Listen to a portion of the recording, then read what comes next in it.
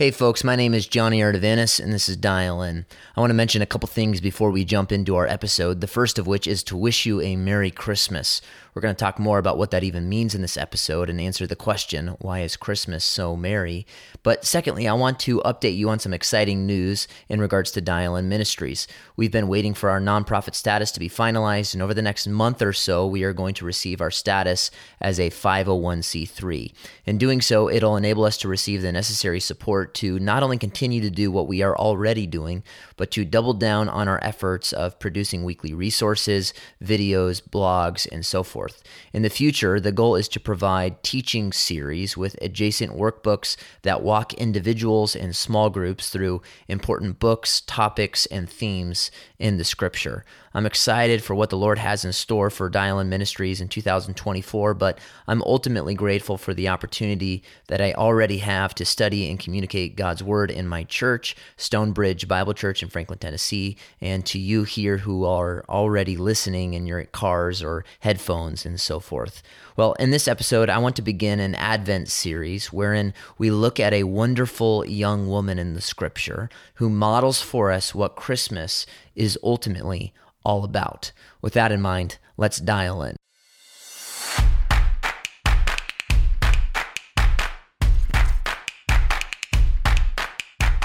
Well, Christmas Day is quickly approaching us. Over the next couple of weeks, consumers in the U.S. will spend over $900 billion on the holiday shopping craze. That's close to $1 trillion, which accounts for nearly 1/6 of all yearly retail sales in America. Consumers such as you and I spend this money on our friends, our loved ones, ourselves, but also on our pets. According to one survey, the average American pet receives $50 in gifts. Yes, Tom and Jerry won't be left out this year. Even dogs and cats get new toys and new outfits. According to PR Newswire, 34% of Americans purchase gifts for their dogs, while 22% purchase gifts for their cats, and only 19% of Americans purchase gifts for their in-laws. The emphasis on giving is visually cued by the appearance of lights and evergreens in our homes and in the spaces and places around us. These remaining days of December mark what are often the coldest and shortest days of the year, but the frigidity of the temperature and the brevity of the days are driven away by the lights being strung in the warmth of what we culturally have come to identify as Christmas cheer, or some might say the Christmas spirit. The season we find ourselves in is one that is often defined by generosity, kindness, and charity. I was watching the Los Angeles Laker game the other day, and in the bottom right corner where the score is highlighted for viewers, there was this branding on the bottom corner. It said the season of giving. And that is what culturally this season is all about. A time to give hugs, give cards, give presents.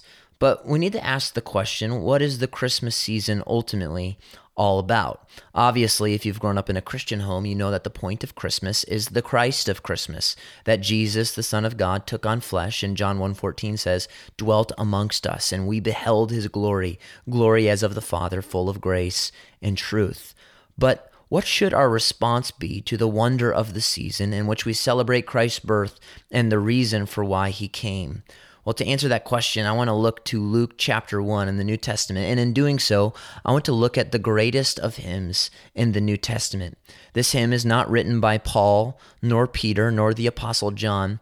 It is written by a young teenage girl who had just been told by the angel Gabriel that she would give birth to the Savior, Jesus Christ. The opening paragraph of Luke's gospel describes a time of profound darkness for the people of God. It has been over 400 years since they have heard a prophet of God preach. There were those, of course, as we will soon observe, that worshiped and served God, but typically and generally, it was a time of apostasy and spiritual declension. However, in the midst of this time, there was a couple in Luke's gospel named Zacharias and Elizabeth, who are described in Luke chapter 1, verse 6 as two individuals who were both righteous in the sight of God, and they walked blameless in all of the commandments and requirements of the Lord. We read over descriptions of individuals such as these far too casually, but it's worth our consideration. In a time at the beginning of Luke's gospel where many had turned away towards legalism and self-righteousness and others had turned towards apostasy, here was a couple that was righteous and blameless. Luke chapter 1 details that this couple was two things. Number one, they were advanced in age. And secondly, they were childless. They were blameless and righteous, it had said. So this barrenness was not a punishment for sin, but rather so that the power and purposes of God might be demonstrated through Elizabeth's advanced age. The term advanced in years details for us that this woman we are presently examining is likely in her 70s. And yet it says, while Zacharias, her husband, was performing his priestly service before God, he entered the temple of the Lord to burn incense. And in verse 11 it says, an angel of the Lord appeared to him. Zacharias was, in verse 12, gripped with fear, but the angel says to him, do not be afraid, Zacharias, for I have heard the petition, and your wife Elizabeth will have a son, and you will name him John. You will have joy and gladness, and many will rejoice at his birth, for he will be great in the sight of the Lord.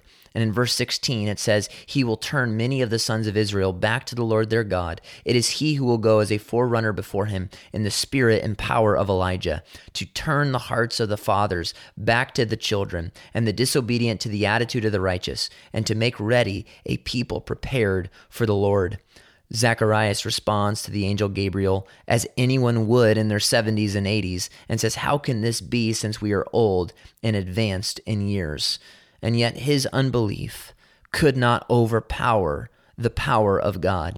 It says in Luke chapter 1, verse 24, after these things, Elizabeth, his wife, became pregnant, and she kept herself in seclusion for 5 months.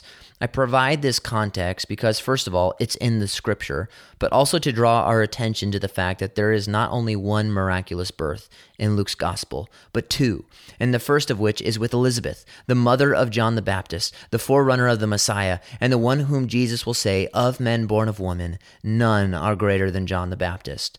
Luke 1:26 continues this marvelous story by detailing that the same angel who appeared to Elizabeth, that being Gabriel, would go in the 6th month of Elizabeth's pregnancy to a city in Galilee called Nazareth. It's important to remember that this was and is a real place. I've been there. And the angel Gabriel goes not to a princess engaged to a prince, but to a poor girl engaged to a lowly carpenter. She was not advanced in years like Elizabeth, but was likely between the ages of 13 and 15 years old.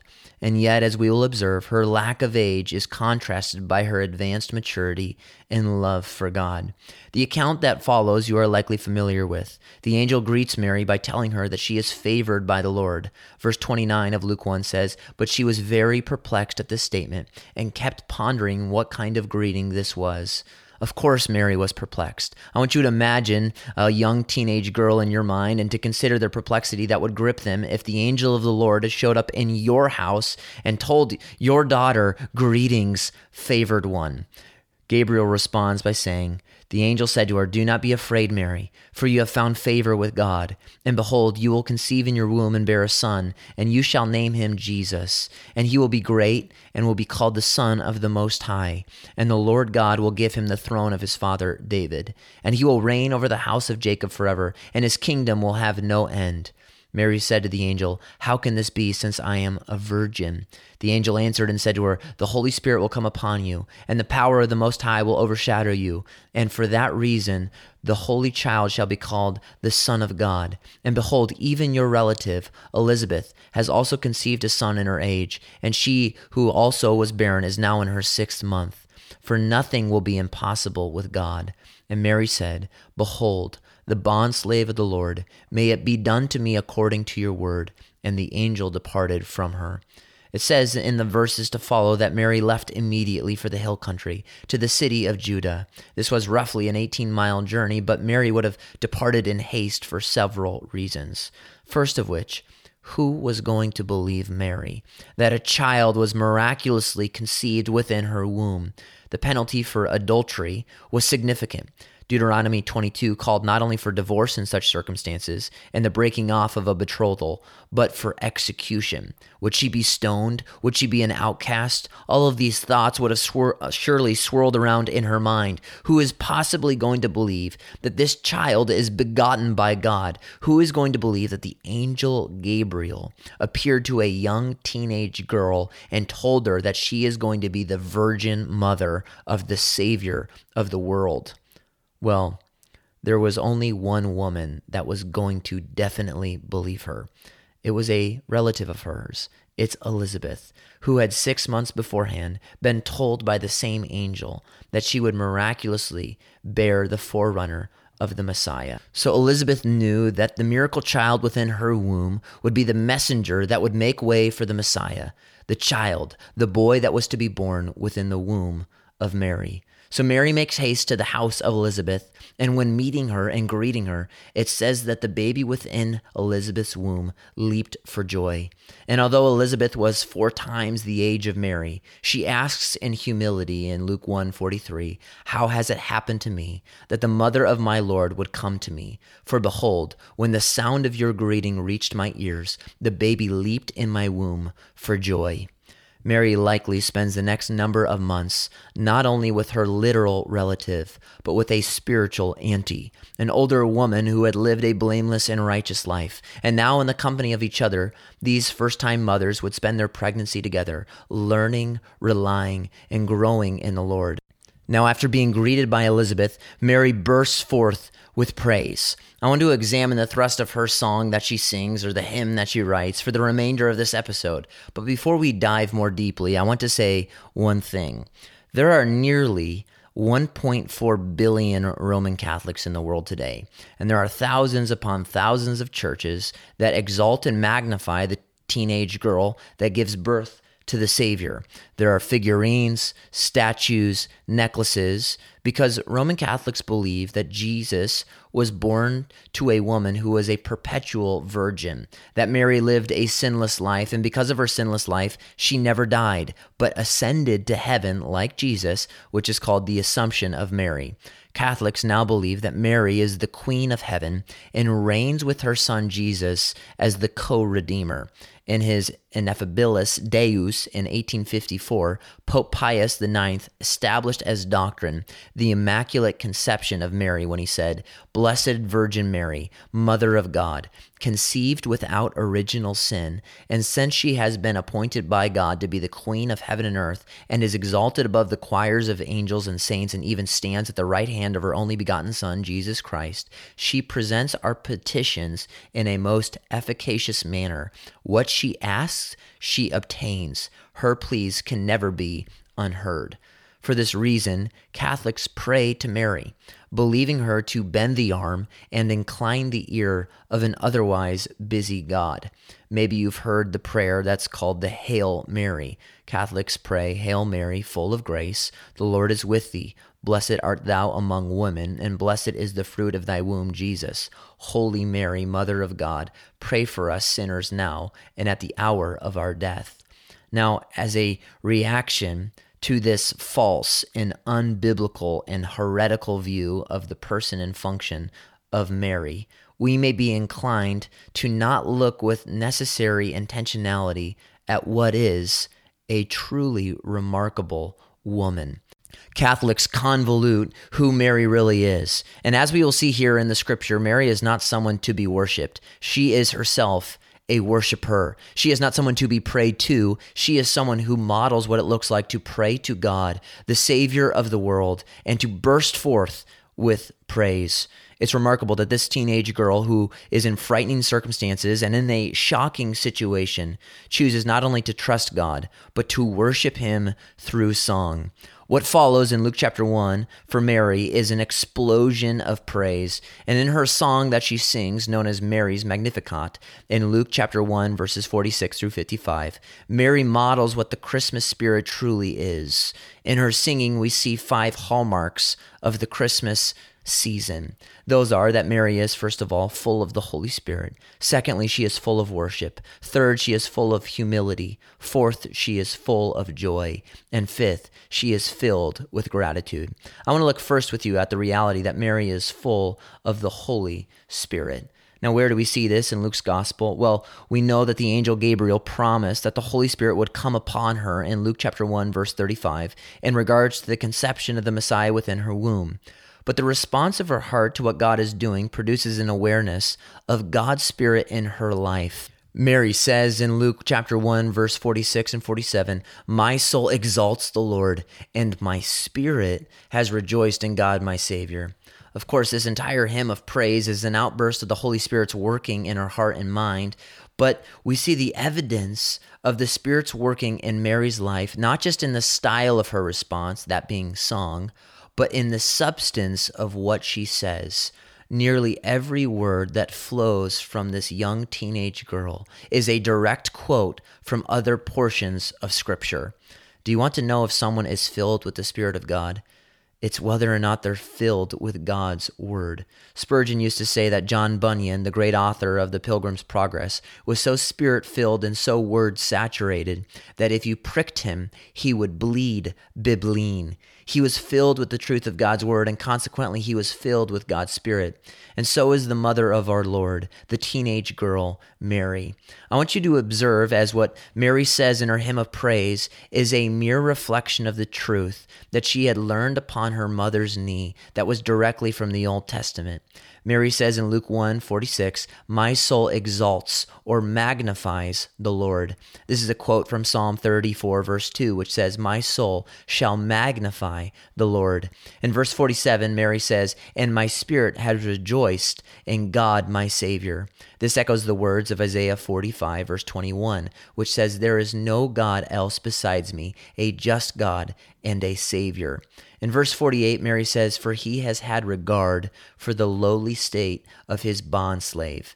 And we read in Psalm 136, verse 23, that God remembers us in our low estate. In verse 49, Mary says, "For the Mighty One has done great things for me." And in Psalm 126, verse 3, it says, "The Lord has done great things for me." In Luke 1:49, Mary says, "Holy is his name." And in Psalm 111, verse 9, the psalmist says, "Holy is his name." In verse 50, Mary says, "His mercy is upon generation after generation." That's a direct quote from Psalm 103, verse 17, which says that God's mercy is upon generation after generation. Mary is with her relative Elizabeth, who is advanced in years. But the distinctive gap in age is bridged when both parties are full of the Spirit as a result of being full of God's Word. Mary likely couldn't read. She didn't have her own Bible. But what is obvious to us here is that Mary had likely grown up in a home that honors God and in a synagogue that prioritizes His Word, and it had become the conviction of her own heart. When Mary begins to worship, she draws from the wells of her heart, and when she speaks Scripture. Mary is not someone to be worshiped, but what she is an example and embodiment of Colossians 3:16, which says, "Let the word of Christ dwell within you richly, with all psalms, hymns, and spiritual songs, singing with thankfulness in your heart to God." Jesus says in Matthew 12, "Out of the heart the mouth speaks." And when Mary both speaks and sings, she pours forth scriptures because that is what is within her heart, because she is filled with God's Spirit. So first of which, Mary is full of the Spirit of God. Secondly, she is full of worship. Mary begins her psalm of praise by saying, "My soul will magnify the Lord." Now listen, you and I cannot make God any bigger or greater than He already is. But Mary is determined with everything in her to elevate the name of God. Mary has a towering view of God because she has, although young in years, discovered the infinite worth of God Himself. The word for magnify is megaluno. It means to make great. And here, that is Mary's desire, to make great the name of God. There is nothing passive about her worship. It is intentional and intense. Worship is not lethargic. It is passionate. And true worship begins with a high view of God. Truly, if you were to boil it all down and ask the question, what is the Christmas season all about? The answer would be simple. It's worship. Mary knew that the one within her womb was the Savior of the world. She says so explicitly in Luke chapter 1, verse 47. In Matthew's account of the angel appearing to Mary, Gabriel tells Mary that she will name the boy Jesus because he will save his people from their sin. Mary is worshiping God because as a sinner, she is thrilled that God would save her. She is not sinless. She is a sinner, and she recognizes her need for a Savior and God's provision of a Savior, and so she responds appropriately with worship. This is the response of every single person who basks in the wonder of the incarnation. To worship someone is to ascribe worth to them, and Mary, far from drawing attention to herself, deflects and directs all the attention towards God, who is unraveling his sovereign plan. Worship is the appropriate response to all those who understand what Christmas really is. In Luke chapter 2, verse 20, the shepherds respond in worship.